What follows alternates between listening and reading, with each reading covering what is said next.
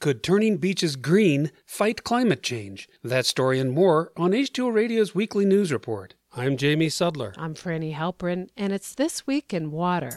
Forests have been getting shorter and younger over the past 50 years, and that could have broad impacts on global ecosystems. A new study from the Pacific Northwest National Laboratory shows that through clear-cutting, rising global temperatures, and more frequent wildfires, droughts, and wind damage, older and taller trees are being decimated, and the decline is likely to continue. Younger trees that would take their place aren't growing taller due to rising temperatures that limit photosynthesis, and increased droughts are making the plants more vulnerable to attacks by insects or pathogens. The conditions create a vicious feedback loop because when old trees are harvested or die, they release carbon into the atmosphere. The new smaller ones have less capacity to remove CO2, leading to more warming. Also, young trees are less hospitable for many species of animals, insects, and plants that rely on them for shelter. One scientist, not a part of the study, told The Guardian that forests we already have need to be allowed to grow to maturity because they hold huge potential to capture carbon. Another expert said that the best way to protect the world's forests is to stabilize the climate by quickly driving fossil fuel emissions to zero. A nonprofit wants to turn the tide on climate change by turning beaches green. A group called Project Vesta plans to spread ground-up olivine over the sands of a Caribbean beach. Olivine is a green volcanic mineral. When rain falls on the olivine, it dissolves, triggering a chemical reaction that pulls carbon dioxide out of the atmosphere and into the water as a molecule called bicarbonate.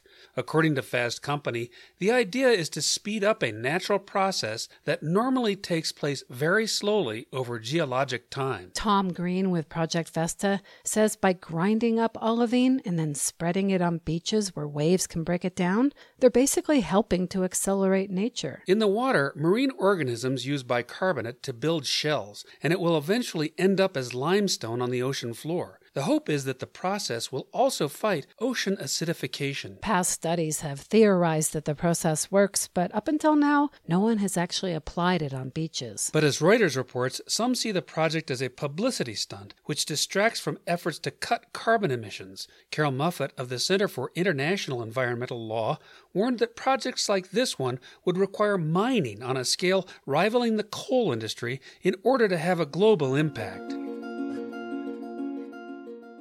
Climate change could drastically reduce the amount of snow that falls on the central and eastern portions of North America by the end of the century if greenhouse gas emissions are not reduced. A study from the University of Northern Illinois predicts nearly 30% fewer snowstorms per year and an even greater loss in their average size. The lead author of the research said that the snow season will start later and end earlier, and what's considered to be a mild winter now will be among the harshest as 2100 approaches. He added that there will be almost no snowstorms in the southern tier of the U.S. While less snow could save money on snow removal, it could impact water resources, agriculture, hydropower, and wildlife. And it could create a dangerous feedback loop where less reflection of solar radiation off snow leads to more warming. On the topic of feedback loops, recent research has shown that global warming is having the effect of making cyclones and hurricanes stronger. Scientists have long predicted that climate change would increase the intensity of storms,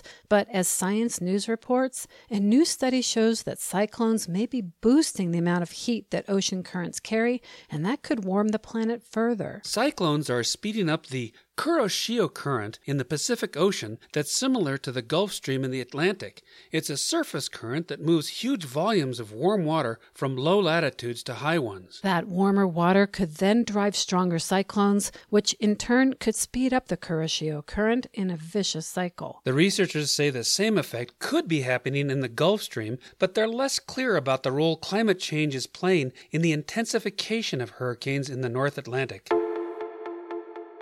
And finally, with COVID-19 restrictions being lifted around the country, many are headed to the great outdoors for some fresh air and to enjoy nature. And while most who venture out will social distance and wear masks, they might be unaware of a threat lurking nearby. ticks. Ticks don't social distance. To the contrary, they're looking to bite you and suck your blood. And they transmit disease, like Lyme disease, which, if untreated, can lead to serious health issues. Luckily, Lyme disease is treatable with antibiotics, but according to Jory Brinkerhoff at the University of Richmond, the emerging problem now is that Lyme disease shares a number of symptoms with COVID-19, like fever, achiness, and chills. And as he writes in the news site The Conversation, that might make some people skip treatment, thinking they have coronavirus, which could lead to dangerous consequences. Although ticks that carry Lyme disease are mostly in the Northeast and upper Midwest, the insects live throughout North America and can spread a wide range of diseases, many of which also present flu-like symptoms. For example, Rocky Mountain spotted fever, which can be fatal, is typically associated with a rash,